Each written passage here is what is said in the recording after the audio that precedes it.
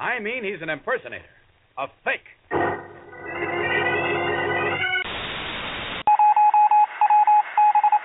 We interrupt this broadcast to bring you the following urgent announcement. You, yes you, put down that oversized bottle of Scrumpy and listen here. Do you like being entertained? Do you like television? Well, do we have the show for you.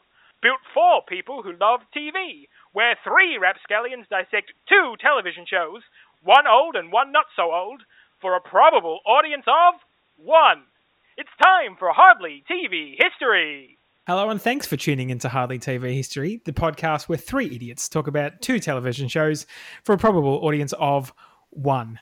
My name is Shannon, and as usual, I'm joined here by Christian. Hey, everybody. And Jake. Howdy, folks. Well, folks, normally I get upbeat and I talk a lot about the shows that we're about to talk about in some sort of positive manner, even if that show is The Big Bang Theory. I'm not going to do that this week because I didn't enjoy my time with either of these shows. So, look, I get to ruin, the intro to the show because I have to do it. So I get to sort of say whatever I like about these shows, and the two just have to kind of sit there and do nothing. So, we can shake our heads in disapproval, which we are doing. I hated both of them. Tisk.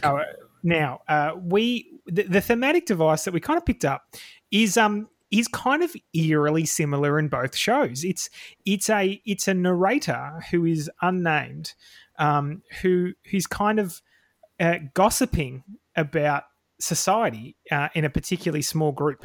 And we don't know who the author, or in this case, authoress, is. And so it kind of also is involving society and how high society functions, really. So it's about high society and an unnamed writer. If you haven't guessed, we are talking about Gossip Girl, and we're talking Bridgerton, which is a new Netflix sensation, which I was forced to watch against my will for the purposes of this show. And so that's enough of that intro. I'm going to throw it to let's say Jake. Is it Jake? Yeah, I'll do Gossip Girl. Good. I just want it's good to see that we're staying unbiased and we don't give our intentions away and our thoughts away too early on in the episode. The way I see it, guys, do that. Is that there's 3 of us, and the reason that we're here is that there's balance. You and Christian are balanced, and then I just get to do what I want. That's generally how I've run this. You're the chaos. You're the... I'm the id. Is that right? Am I the id? The id and the ego. Yeah, or maybe I'm the ego. I don't know. Probably the ego's about right. The Gossip Girl is about it's about privileged teens living in the Upper West Side of New York. And we start off at a train station meeting the main character is Serena with 3 last names, Vander Woodson, which is a bit ridiculous. But basically, it's a story about her coming back to the new school year when she left on mysterious terms last semester and all very sudden. And you go basically going through their group of small friends and how her return affects their immediate social life.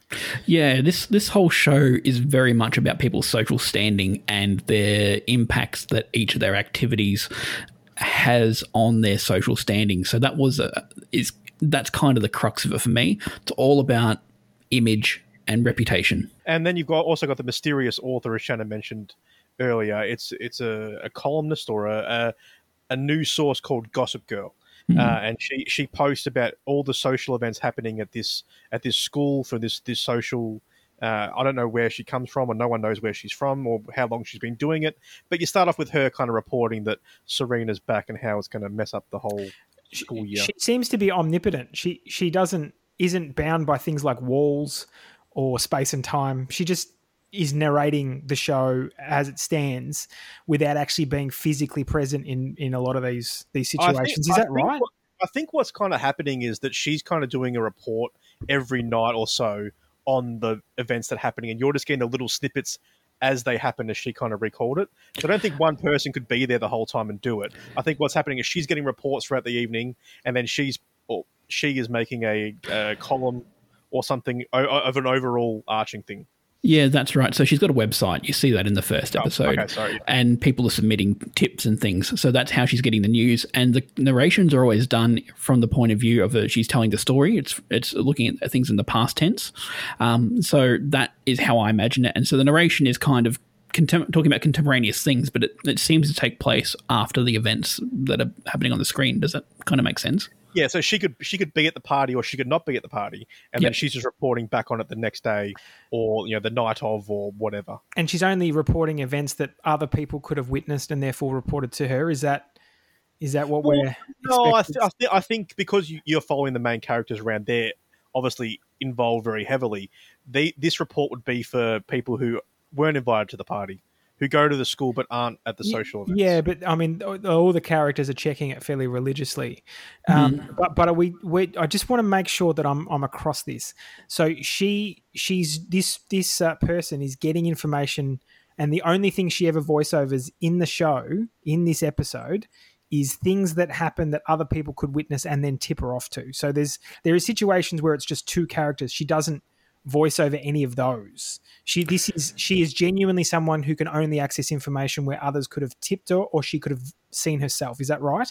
I would assume so, yes. Well, that even where there's situations where she doesn't narrate, she'll often narrate the bits afterwards. I'm thinking about scenes where you see the characters exiting a party or something like that, and her narration pops in, but her narration is entering at that point where people have seen them exiting the room and then speculating about what's going on in the back room. It did seem like they played to that rule that she can only narrate stuff that she's seen or that someone could have seen and then tipped her off to. It doesn't seem like she's got an omnipotent power to just report on anything. That was my takeaway from the first episode. Right. Yep. Okay, good. We got there somewhere. All right. Now, let's talk characters. Let's talk stars. Let's butcher people's names and largely forget them. Okay. That's what my job is to do. I want to start with Ed Westwick, who played Chuck Bass. Yep. Why don't we start there? I want to start there because I think he is the oddest choice of casting I think I've ever seen. For someone I think he's meant to be this suave, almost exclusive member, but he looks like a serial killer. Is it just me, or is it, he looks evil? I think that's perfectly cast because he's immediately rapey twice in this show. Is so smack you in the face. This guy looks evil, so he has to be evil. Yeah. I don't know. He just seems so serial killer. I didn't get evil vibe right at the start. Like, it quickly developed that way. I mean, the first time you see him, he's at a function type thing, and he's sitting there swigging. It looks like scotch, presumably some kind of high value liquor, and he's got the two girls hanging off to the side of him, and you immediately think this guy's a bit of a player. And I was getting vibes of, do you remember in American Pie? They've got the friend who's kind of skinny, and I can't remember the character's name. Is this the Shermanator? Is that where we're going? Not the Shermanator. No. You think of the one that Eddie K. Thomas, the guy who went Finch. That's the one. Yeah. Yeah, right. I forgot all about that. It's been a long time. Doesn't shit at school, has to shit at home. That's exactly right. There's your explicit warning, Joe. So I had some visions of Finch as Chuck. So he just had that vibe where it was kind of this faux sophistication, and that's kind of masking something else.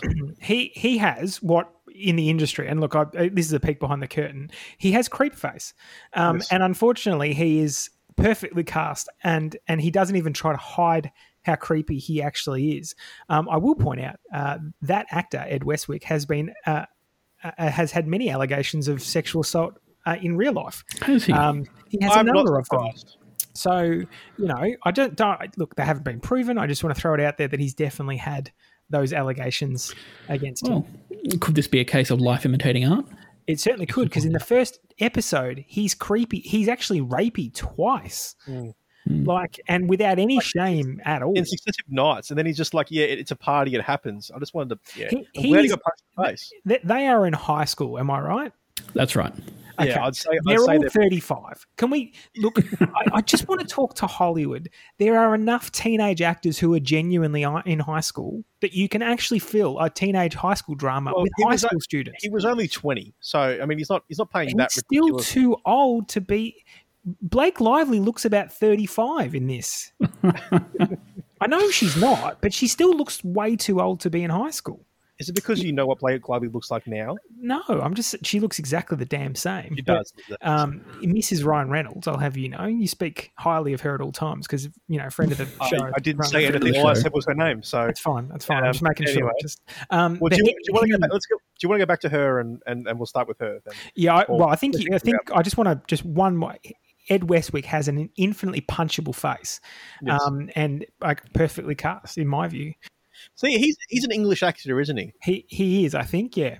I almost wonder if it would be better if he was English, like he's just come over here in some way because he has that. The American accent just seems off to me. I do. Interesting why you'd cast an English person in an American high school kid role. It doesn't. It seems odd that there's not another creep face that you could hire to do that role. It also has Penn Badgley in it, who's also was incredibly popular for another Netflix show called You, in which he plays a serial killer. He's actually likable in this. Like he's him and I think the best part of this show is when him and Blake Lively are together because they seem to have a kind of a natural chemistry about the two of them. Is it just me? Like, I know I'm being really nitpicky now, but the haircut they chose to put him in made him look like a Dumbo character. Yeah, I think that was intentional because I think he's supposed to look poor. Is that kind of the intention? Because they're not as is a shaved head poor? I don't know. Is that? Yeah, it seems like an odd choice for someone who's going to be your main character to give a really bad haircut to. Yep, no, but he comes from a sort of dysfunctional family. So his dad is an ex-musician, and he's kind of living in this swanky area, running a gallery.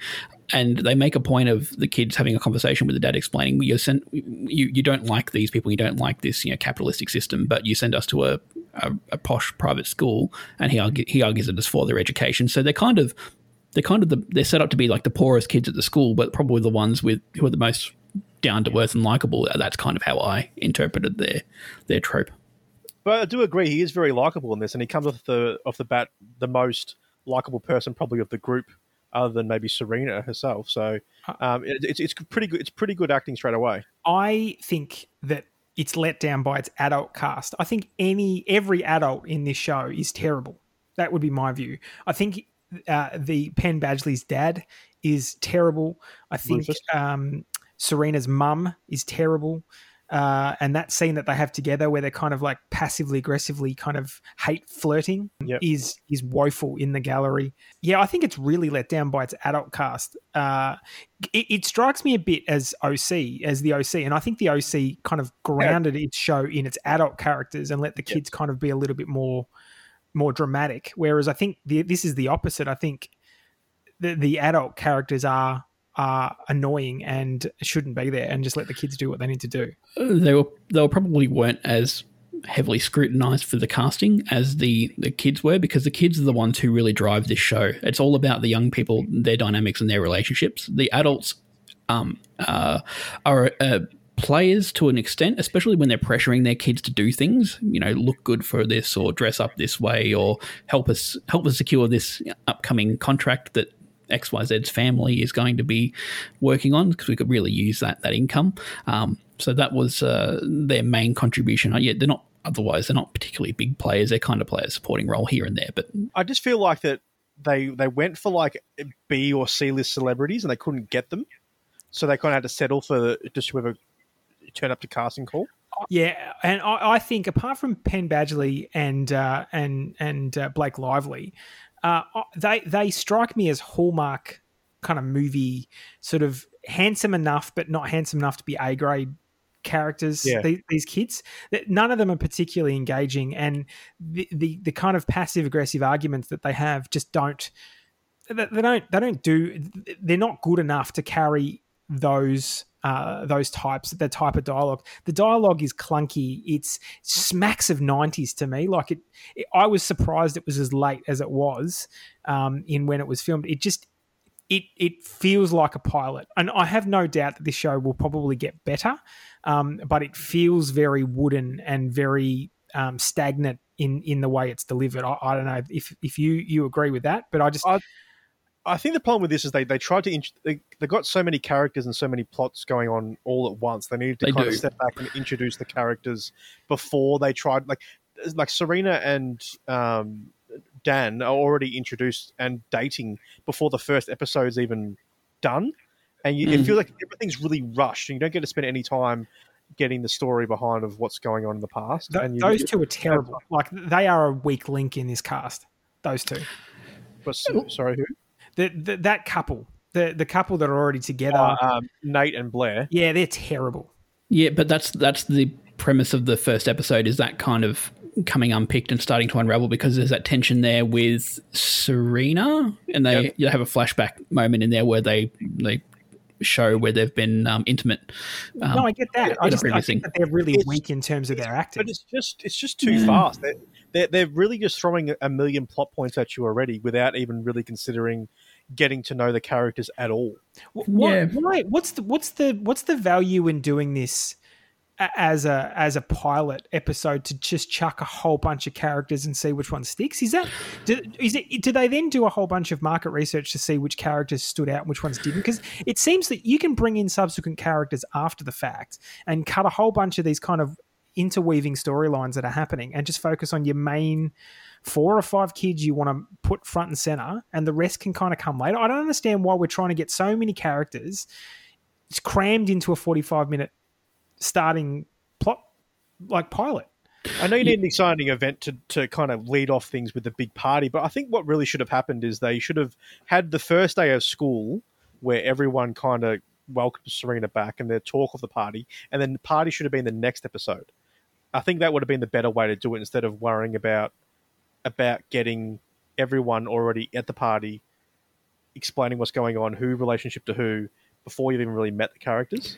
Potentially. Look, I disagree with what you're saying there, Shannon. Yeah, there's a lot of things happening, but I think what they're trying to do is do a bit of world building. They're trying to set up all these different players, and the show strikes me as a thing that's all about the dynamics and the relationships and the betrayals and the rises and the falls and the drama that happens as a part of that. So what they're trying to do is basically set up the world with all these different cogs and players that are operating. So that made sense to me, and I could follow it. But I really enjoy those types of, political intrigue, drama-y type TV shows. So that was good for me. I wasn't just sort of sitting there watching the same people all the time. I was getting to see the machinations, the extra little bit of drama where, is it Rufus and Serena's mum turned to know each other? That's interesting. I'd like to know more about that sort of thing. I just wonder if it would have been better with more mystery. Like, why was Nate being so weird towards Serena without actually being seen? I think they just wanted to rush the point, and they wanted to have the wow factor really quickly. And I think that was where they let the show down. I mean, I understand the acting and stuff. Everyone was a bit nervous, and the pilot didn't gel as well as they could. But I think the biggest problem was the pacing, and I think they were really trying to rush through the exciting events to get everyone hooked. I think that's a fair criticism, and I think that the thing with the party was very rushed. You probably could have spent a bit more time on that and developed that, and maybe had some more stuff happen there. I think the really weird meeting between Serena and Blair, I think it was, when they agreed to give each other a half hour. Yeah, Shannon, you didn't like the dialogue, but I found the dialogue quite good. It was very snarky and very bitchy, but that's what the show is pitched at and what they're going for. So that made perfect sense to me. Yeah, I don't necessarily agree with those criticisms. It wasn't. It's the Game of Thrones without the wit, the locations, or dragons. I'm just kind of like, well, either give me one of those three. I mean, Gossip Girl with dragons, I can get behind. I'm just saying. I didn't find it witty. I found it slow. It was a long 45 minutes for me. I mean, look, I get that I'm not the target audience, and we'll get the hate mail, and make sure you spell my name right. But it didn't do anything for me in terms of that. And I just found it really cheesy. I found they were trying to amp the drama up, but it just was like a Hallmark movie for me. And the pacing's all wrong. I know, like, it's almost like they had every idea that they had for this show and they threw it up against the wall, and whatever stuck was the plot. So you got 2 occasions where Ed Westwick's character tries to rape someone twice in a 45-minute series. This is the pilot. That character's got nowhere else to move now. That character must be hated for the rest of his time on screen. He's in 122 episodes. That's right. But you see right at the end of that pilot episode that him and Blair are put into the shot together. So they kind of get portrayed as potentially they're going to be allies in a way. And a big crux of the show is going to be rotating around them against the world and also the rest of the characters against them. But I feel like the relationship between their parents and the kids were forced really, really early as well. Like you had Blair's mum was obviously a bitch. You've had, Nate's dad's obviously a businessman and wants to whittle his way into his son's life, has to go to Dartmouth. All these things they have to do. And it's like you said, Shannon, they force it onto you very early on. And I just feel like they just had every idea under the sun. They wanted to get every detail done in this first 45 minutes. But I think the biggest problem overall is that it just wasn't paced right. I noticed that in the intro sequence that Gossip Girl was based on a book. And I can't help but wonder if perhaps that is part of the problem, because the book would have obviously had a lot more time to weave these plot points and construct the world and introduce the characters, and could have provided additional context and background before it started launching this complexity. Is it just that they've tried to take too much of the book and portray too much of it and plant too many seeds in the first episode, do you think? But even if you got one full episode, one full season, you've still got a full season to flesh out these characters. And I think everyone was just so scared of getting a pilot back in 2007. They just wanted to make it the most bombastic you could possibly can. And I just don't think it worked this way. And let's also talk about the fact that it came out in 2007. So that's 13, 14 years ago now. And the TV media environment looked a little bit different than it does now. So I believe that network TV, broadcast TV would have been a lot more popular back then. So they really were trying to compete with your much more popular established sitcoms. I mean, it wasn't too long after Friends and had sort of finished. So this is kind of an attempt to make something that's a bit more edgy. I mean, I'm just trying to think, does it sort of compare to something like Melrose Place or something back in the 90s? Is it for teenage girls? Is that the target audience? Because I'd be pretty concerned about that being the audience and having them exposed to it. Because to me, it doesn't speak to adults. It speaks to teenagers, because it's kind of trying to ape and replicate their social circles turned up to 11, right? So these themes that these kids talk about, there's drug references, there's obviously sex, we've said it twice now, but rape. These are pretty horrible things and themes to be showing kids. To me, it looks like it's pitched at 15-year-old girls, and I don't know. I don't know who it's for. I mean, it clearly got a market, because it did 7 seasons. That's your age gap. I think you're looking at 15 to kind of, or even earlier, 13 to kind of 18-year-old girls. But I really wonder why they push drinking so heavily in this show. Like everyone's drinking without any real care from the adults. Yeah, but they also show that Serena is got a drinking problem. Like, that's heavily alluded to by some of the scenes. Gossip Girl says that she's got a drinking problem because she enjoys it a little bit too much. That was but it just seems weird. Like, they're openly drinking at a bar. Like, it's just, what are you doing? Yep. So I think that is trying to reflect that these are very privileged young people. They're living in a world where they've got access to pretty much all the resources that they could possibly want, and with that, because of the name they're allowed to. Is that what you're saying? Yeah. Well, Chuck actually owns the restaurant that they're in. Like, his family owns the restaurant at one point, so he can do whatever he wants. He actually says to Serena, I can get you some food made. It's not on the menu, and it's some kind of grilled sandwich with truffle oil. He would get a toasted cheese sandwich with truffle oil. You rich devil, you. Truffle oil makes it expensive. But you can buy truffle oil at Coles, guys. Like, let's calm down.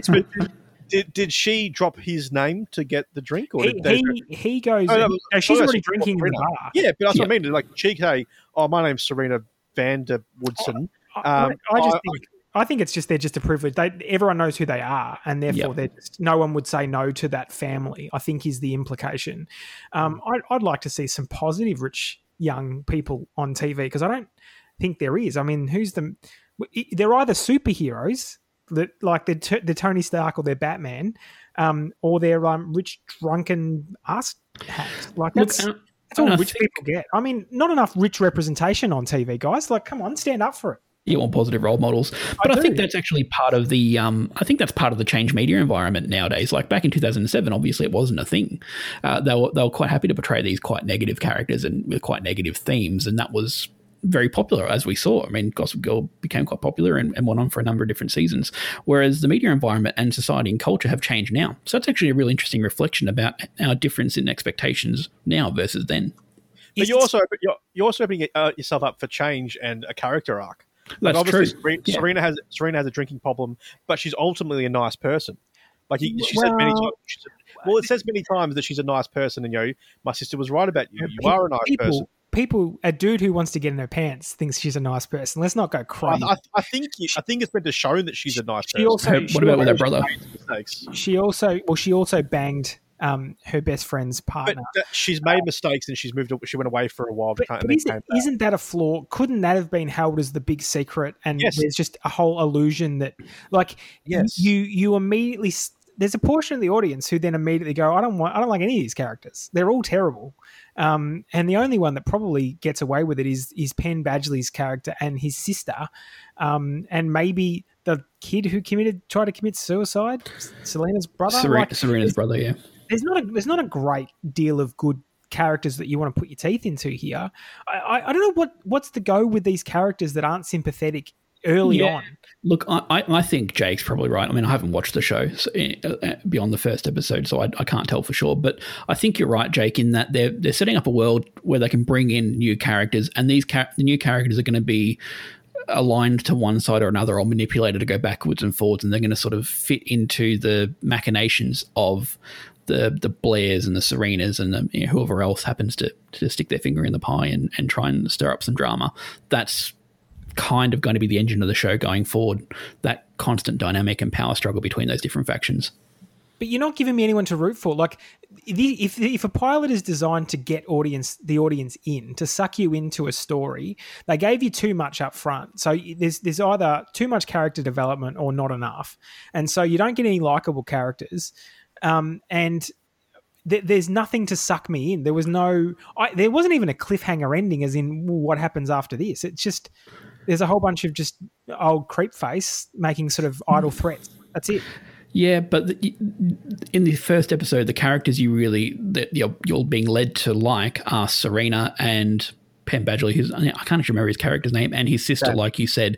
They're kind of the good characters, but there's enough flaws in them and there's enough other stuff going on that you could easily see them becoming bad characters and you sort of turning against them. And there's a few moments there where you start to see Blair have like a beginnings of the seeds being planted of a redemption arc where she starts being friends with Serena again, then chatting in that half-hour conversation. So there's bits and pieces there. There's some seeds being planted, and there's some opportunities to explore that as we go later on down the road. But you have to be the kind of person who enjoys that as a story. So, boys, can we go a little bit deeper? I want to get down into some of the more detailed, I suppose, subtext of this episode. I want to talk about Jenny, Penn Badgley's sister, who gets an invite to this big party because she is a good calligrapher and she agrees to write up all the invitations. And I found that interesting in that it's this exposition of you've got this in-group of people at school or wherever it is, and the only way you can actually get into that group, if you aren't already kind of born into the privilege that they have, is by being useful to them. So I thought that was an interesting reflection. And then you can see what happens to her in that episode with Chuck effectively trying to assault her. How those characters still don't respect you. They're only using you for their own particular benefit. I thought that was a really interesting thing for them to do in the episode. See, it's also bullshit because I was an ace calligrapher and not one hot chick wanted anything from me at all. Yeah, that's more your personality. So I'll just tell you that. Yeah. So okay. But, so I think that's very obvious. I think that's a good tool as well, though, to show that Serena doesn't see people like that.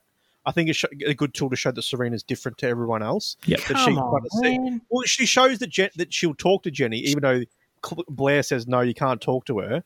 She'll go out of her way to say hi to Jenny and give her fashion advice, and then really care about her when it's Dan's sister. I think it's trying to show that she's was as bad as Blair is what we're going to lead to believe. Like we believe that she's had a complete 180 in her personality. But We don't know that. Only information you have about Serena is that she cheated on her best friend with Nate. That's all you know about. And she had a She drinking was problem. the leader of that little clique of. But no, vicious- you don't see that. You don't see it. But you understand that was her role. Oh no, And you understand that she used to be the queen bee, and now that Blair's the queen bee. But you don't understand so what she kind was of the queen bee, but just polite to everyone and lovely. Is that what we're? We don't know.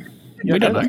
That's clearly the inference is that she. I don't think filled that void that Blair has jumped into her void and filled that kind of nasty mean girl stuff, and everyone's quite surprised at how chill and relaxed she is when she comes back. Right?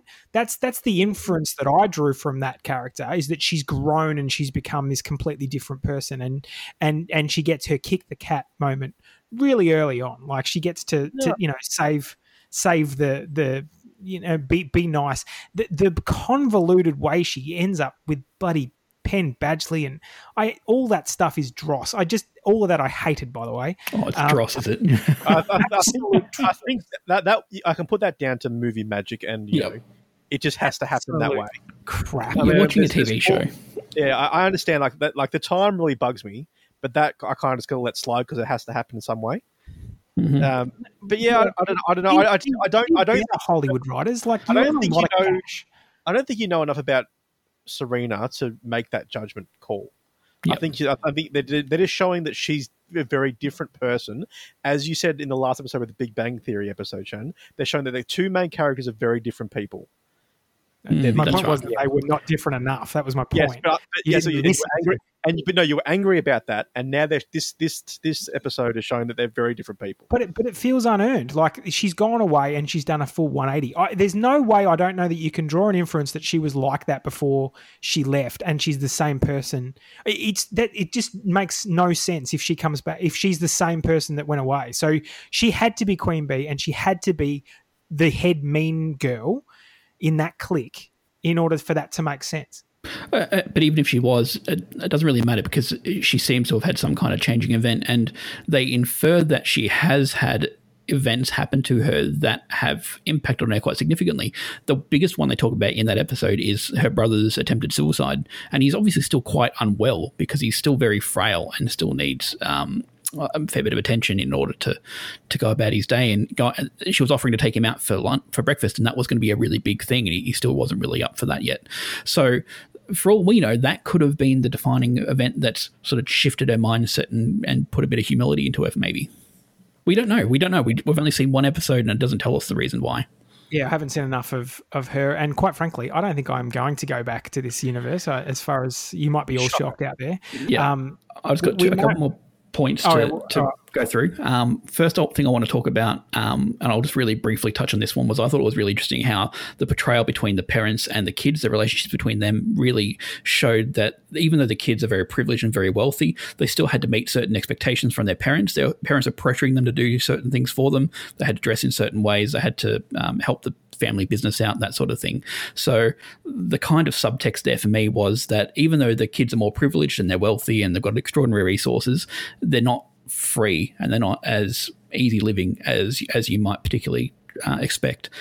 The last thing I wanted to mention just before we move on to the next show was the soundtrack. I don't know if you guys noticed, but it's actually got some pretty big names in the soundtrack in the background music, which you don't normally tend to see. That you kind of have ambiguous music, whereas these had specific tracks from people like Rihanna, Justin Timberlake, that sort of thing.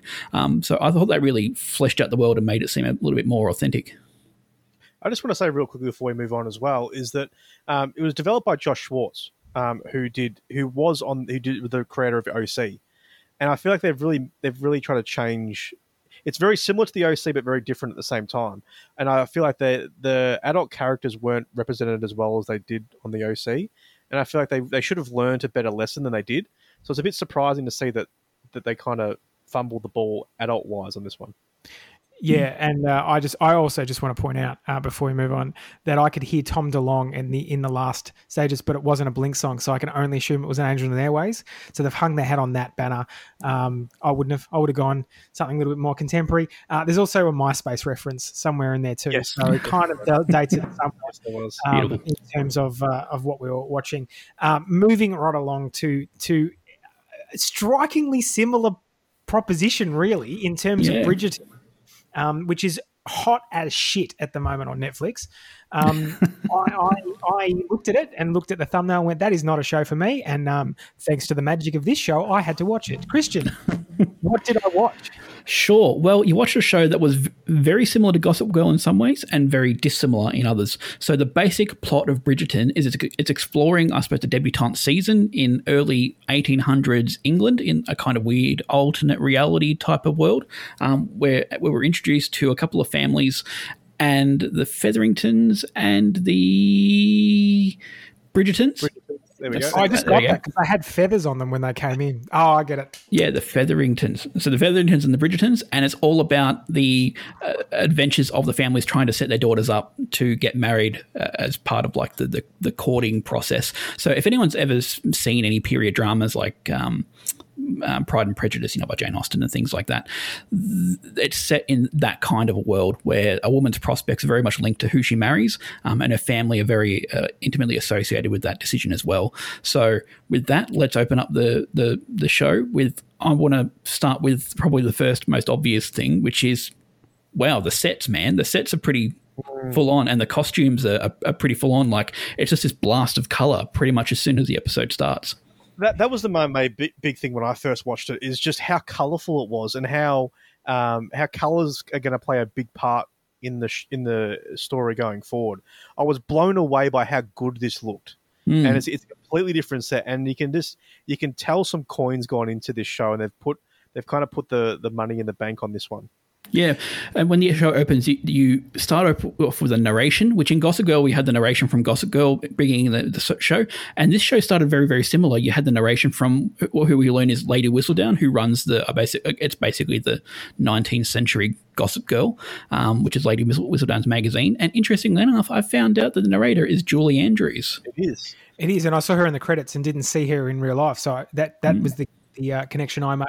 The narrator for Gossip Girl is Kristen Bell, which is very interesting to say as well. Now, unfortunately, this really shows that we don't talk about this stuff off mic, because like when you're shown a friend's play that you don't like anything about, you have to try and reach for stuff. I was going to compliment both its lighting and the sets and the costumes, because I don't have anything else nice to say. So thank you for stealing that. Come off it. Really?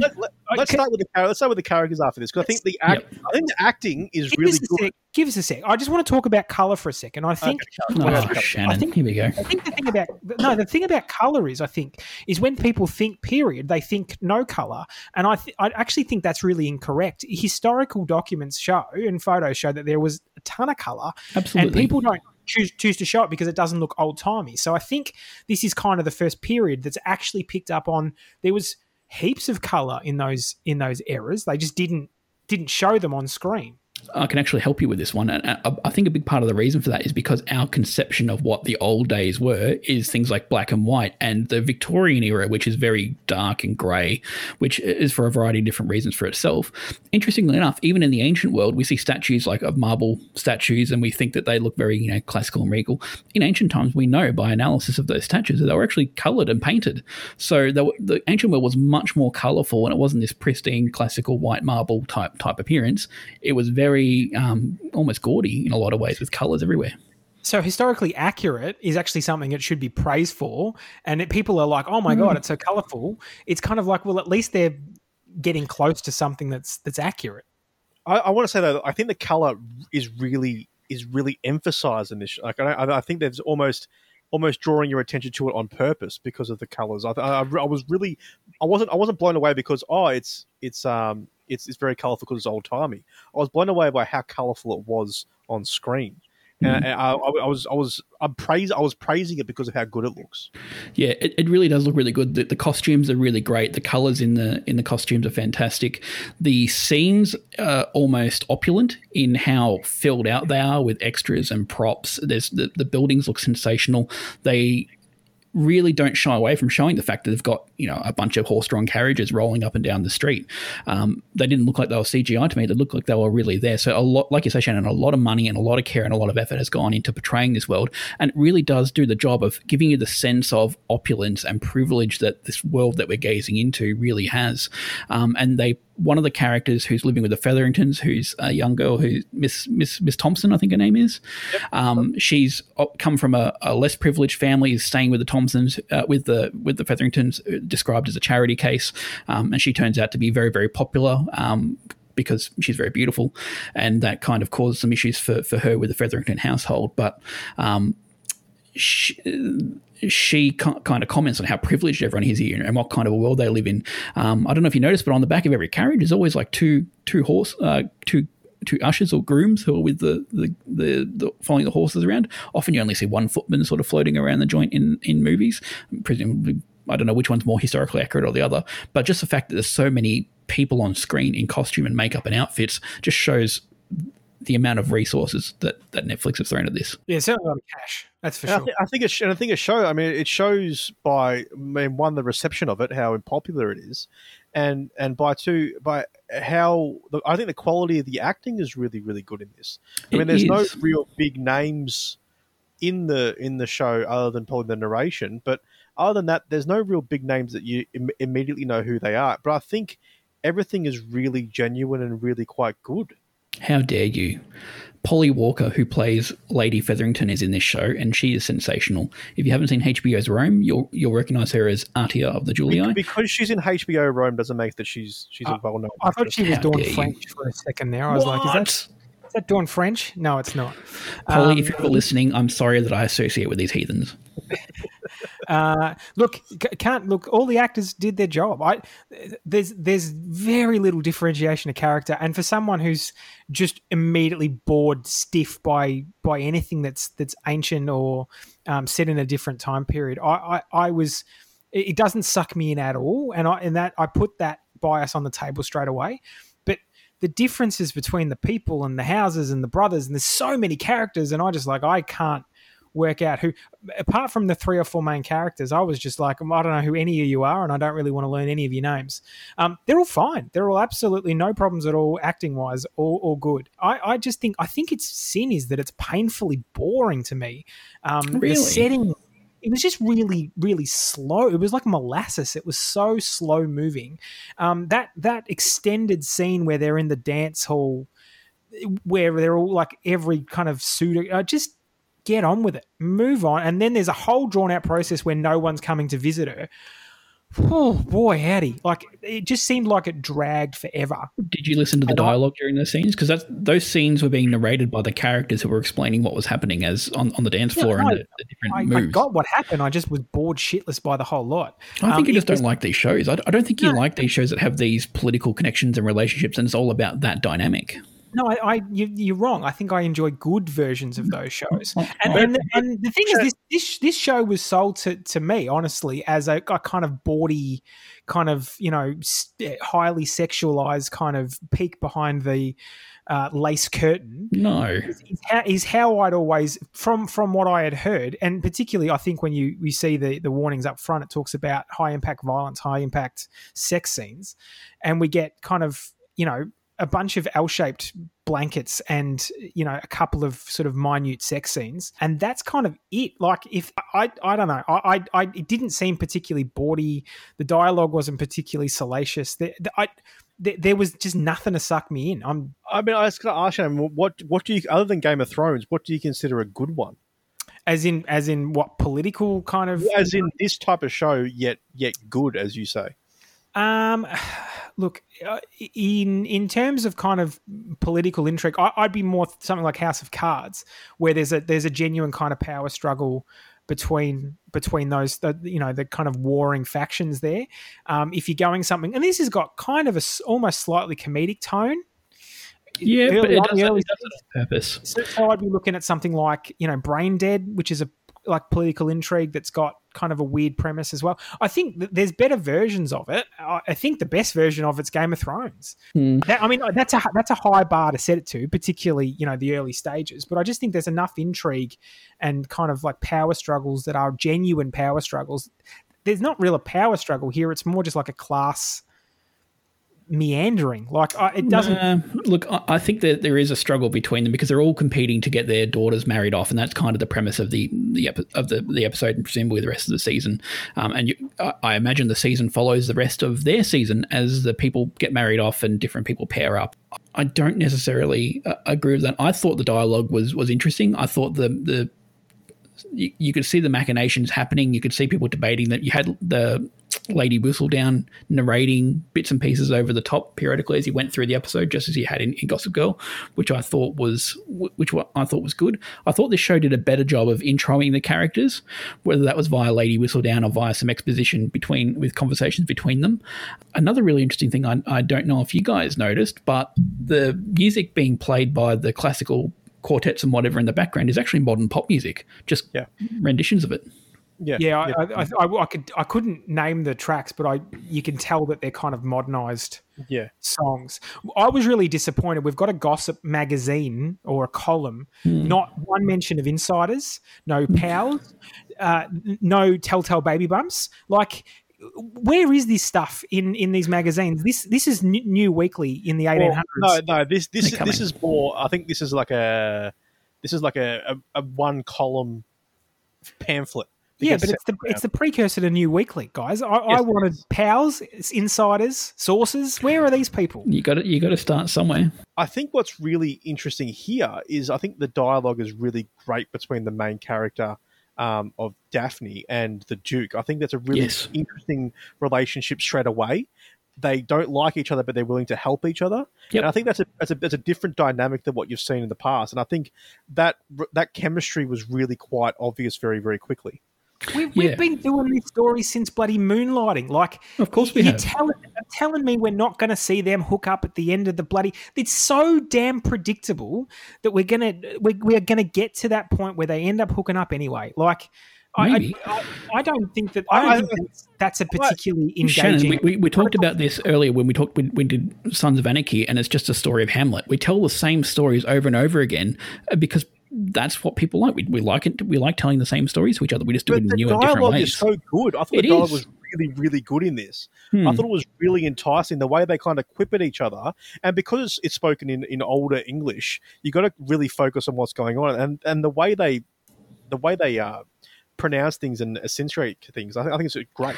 Yeah, and I really like I actually found myself laughing at some of the jokes, when they're having dinner and the Duke's been invited over and she says, "Oh, I'm really glad. Thank you so much for accepting my invitation." He says, How could I have refused when my mother agreed to it for me before I was even found out it existed? I had a bit of a chuckle at that. So I kind of liked some of that, and I found that dialogue a little bit witty. So, I thought that was good. There is something I want to raise that's going to be a little bit controversial, and that's the historical accuracy of this TV series, in that it actually shows people of colour as parts of the landed gentry. The Duke, who we've talked about, is actually a young black man, which, historically speaking, didn't happen. We're talking about early 19th century, so early 1900s, UK. At that period in time, the USA still had slavery. The slave trade was still going on and around the world. So Bridgerton kind of presents us with this kind of alternate history, alternate reality version of our world, where race doesn't seem to be quite such a big issue, which I thought was really interesting. I know it's very controversial and it's caused a lot of issues. Has it really? Well, because there are other subset of people who get really upset when you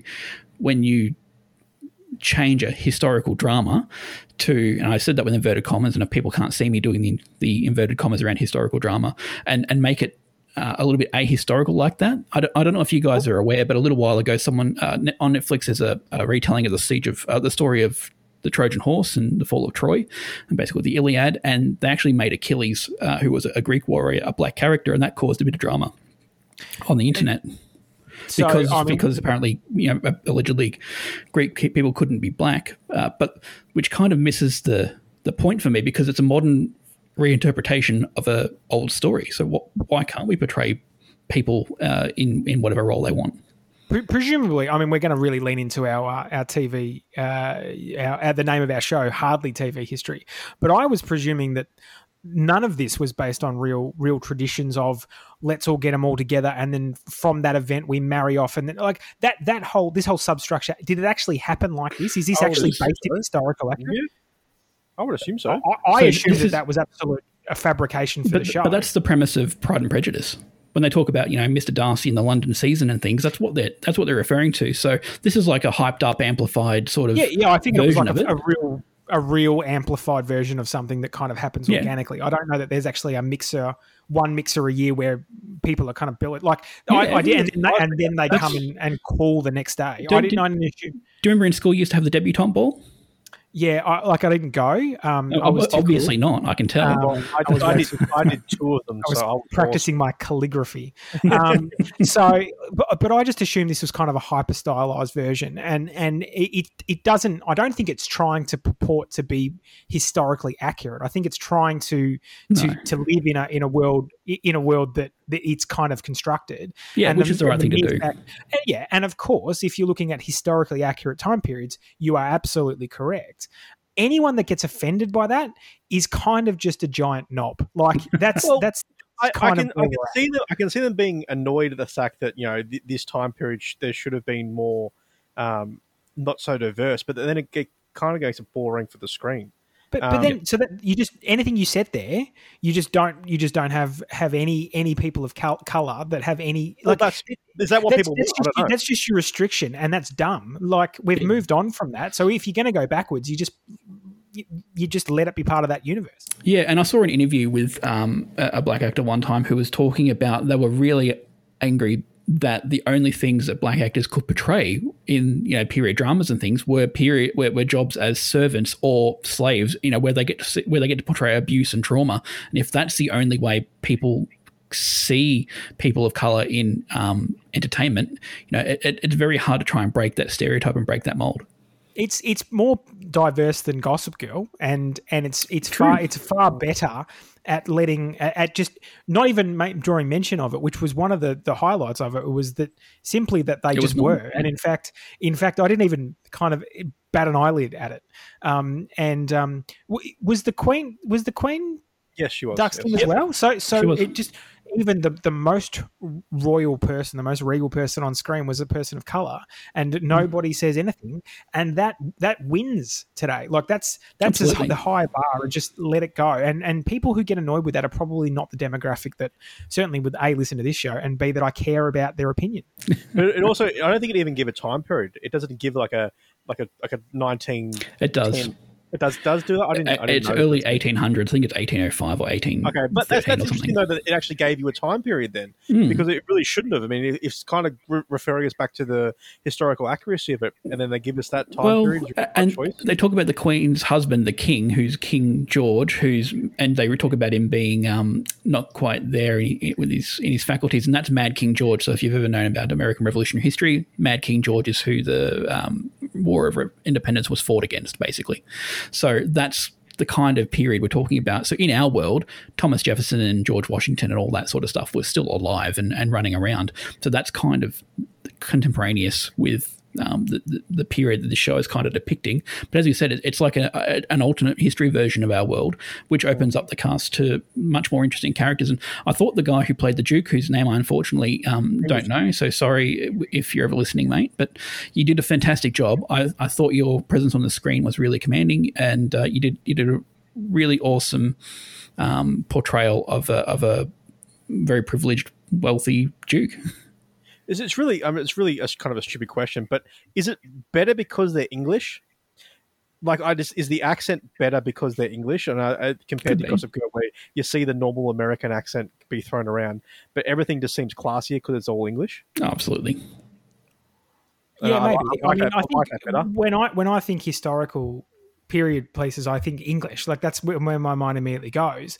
And I just always, like, for me, it's just, can I see any Sega Master Systems in the scene? If not, it's pre-1987 is generally where I see it. So it's like, that's how I generally work it out time period wise. That's really the only two time periods that I care about, pre and post. So yeah, I tend to avoid anything pre-Sega Master System 2 with Alex Kidd built into the console, guys. Oh, yeah, Alex Kidd. You turn it on, it's straight there. It's like on the console. I do want to jump back to the Shannon saying how boring drawn out it was, and I think it had the opposite problem of Gossip Girl, where they were trying to rush things too much. But I think with Bridgerton is that they really tried to show everyone, but they gave enough time with each character to show what their intentions were.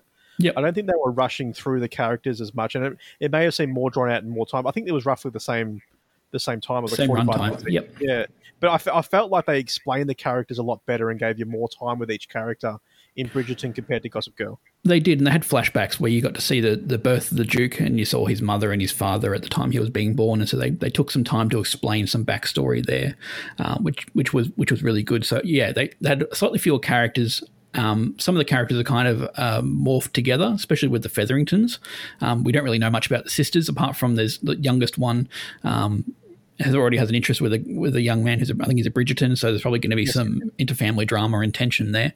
So that'll be interesting to see how that plays out. But they didn't go too far to explain the characters who weren't important. They kind of like, they're there, yeah, and they have names, but you don't need to know those names yet, and you don't really need to care about them yet. Like, agreed. They were far more effective at introducing the characters you need to know without all the other fluff. It's just a shame that those characters I didn't care about, even though that they were less introduced than others. Well, shame on you. Well, that's fine. That's what I'm here for. Like I said, there's a balance, and I'm just the outlier. That's no problems at all. Yep. Okay, so let's go back. It sounds like if I'm judging correctly, it sounds like Bridgerton is getting more ticks than Gossip Girl. If you had to continue watching a series, which one would it be? Ooh, that's tough. Okay, yeah. So if I had to continue watching it, I think I would go Bridgerton. I just found the world a bit more dynamic and exciting and interesting. And I'm keen to see how their season plays out and who winds up with who. And at the start of the first episode, we've got or at the end of the first episode, we've got the Duke and Daphne who have sort of formed their alliance with the idea of being not to fall in love and to each pursue their own individual goals. Very strategic. Will that last? Will it not? As you say, Shannon, they're kind of being set up to fall in love after all and wind up together. But to be honest, we just don't know how this is going to play out at this stage. So I'm going to go with Bridgerton. Now, I've seen both, so I can't really comment. But I will say I'm going to base it on the relationship between the two main characters, between Dan and Serena and the Duke and the other lady, Bridgerton.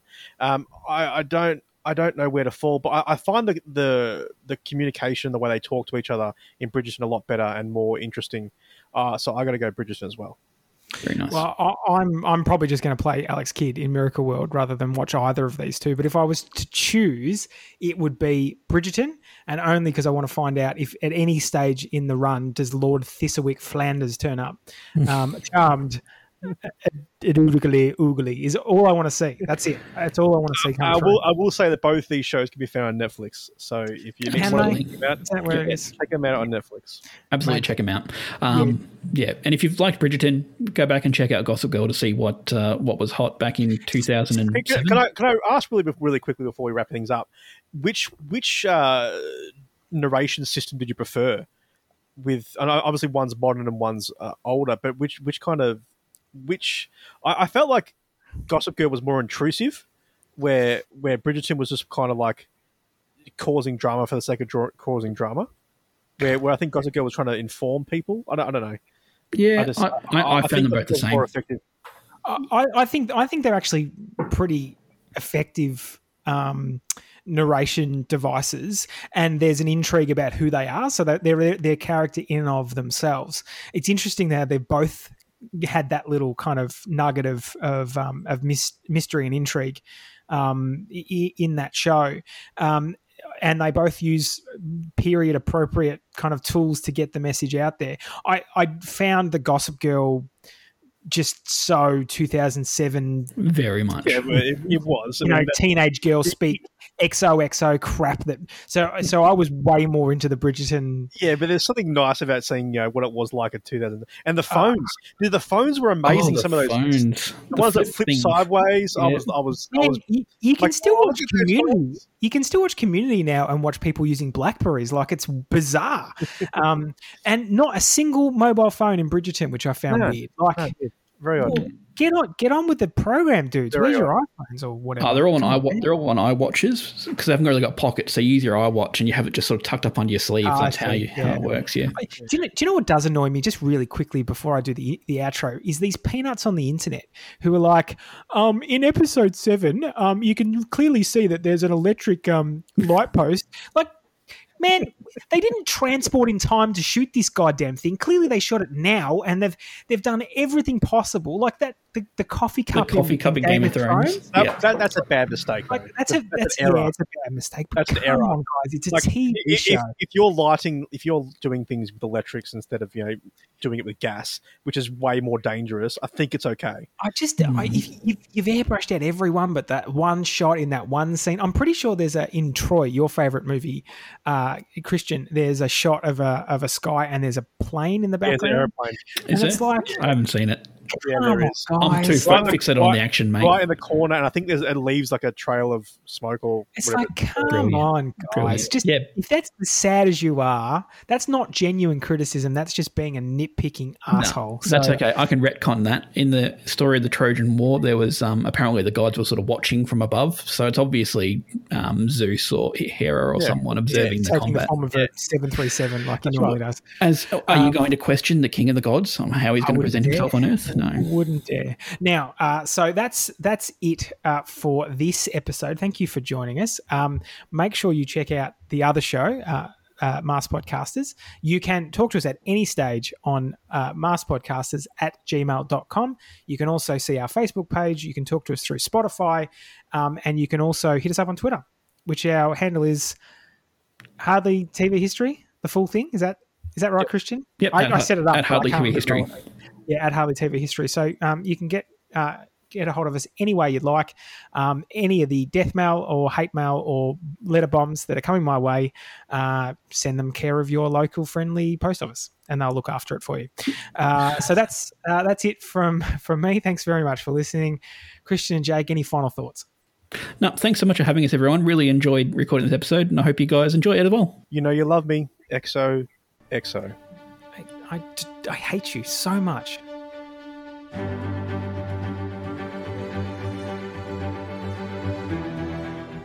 All right, you ready to record the outro? Yep, Talon's here. Let's go. All right, you want to warm up or anything first? No, I'm good. Okay, hit me. Now remember, no cliches, funny, light. It's a podcast. Go. In a world. Always do this. It's the first one. But it's the most obvious one. But that's what good trailers. No. Just no. On the edge of space. Shant. Bedroom. House. Podcast. Us. Go. Jurassic Park meets Twilight. Imagine that. Yeah. We're a podcast. But we're not a movie. Dun, dun, dun. We podcast. Us talking about movies. Is it just go. Is it because the T-Rex has little arms and couldn't stab him in the chest with a stake? Go. A rooster and a cat are friends? Shan, I know you're a cock, but this... That's hurtful. Come on. Movies, podcast. It's us talking about them. Go. Two idiots have a podcast. They talk about movies and nonsense. If you'd like to join in that conversation, you can hit them up on maskedpodcasters@gmail.com or talk to them on Facebook. That's so hard? Yeah, my voice hurts a little. I got a tickle, and I actually think Jurassic Park and Twilight as a crossover would work. Shut up.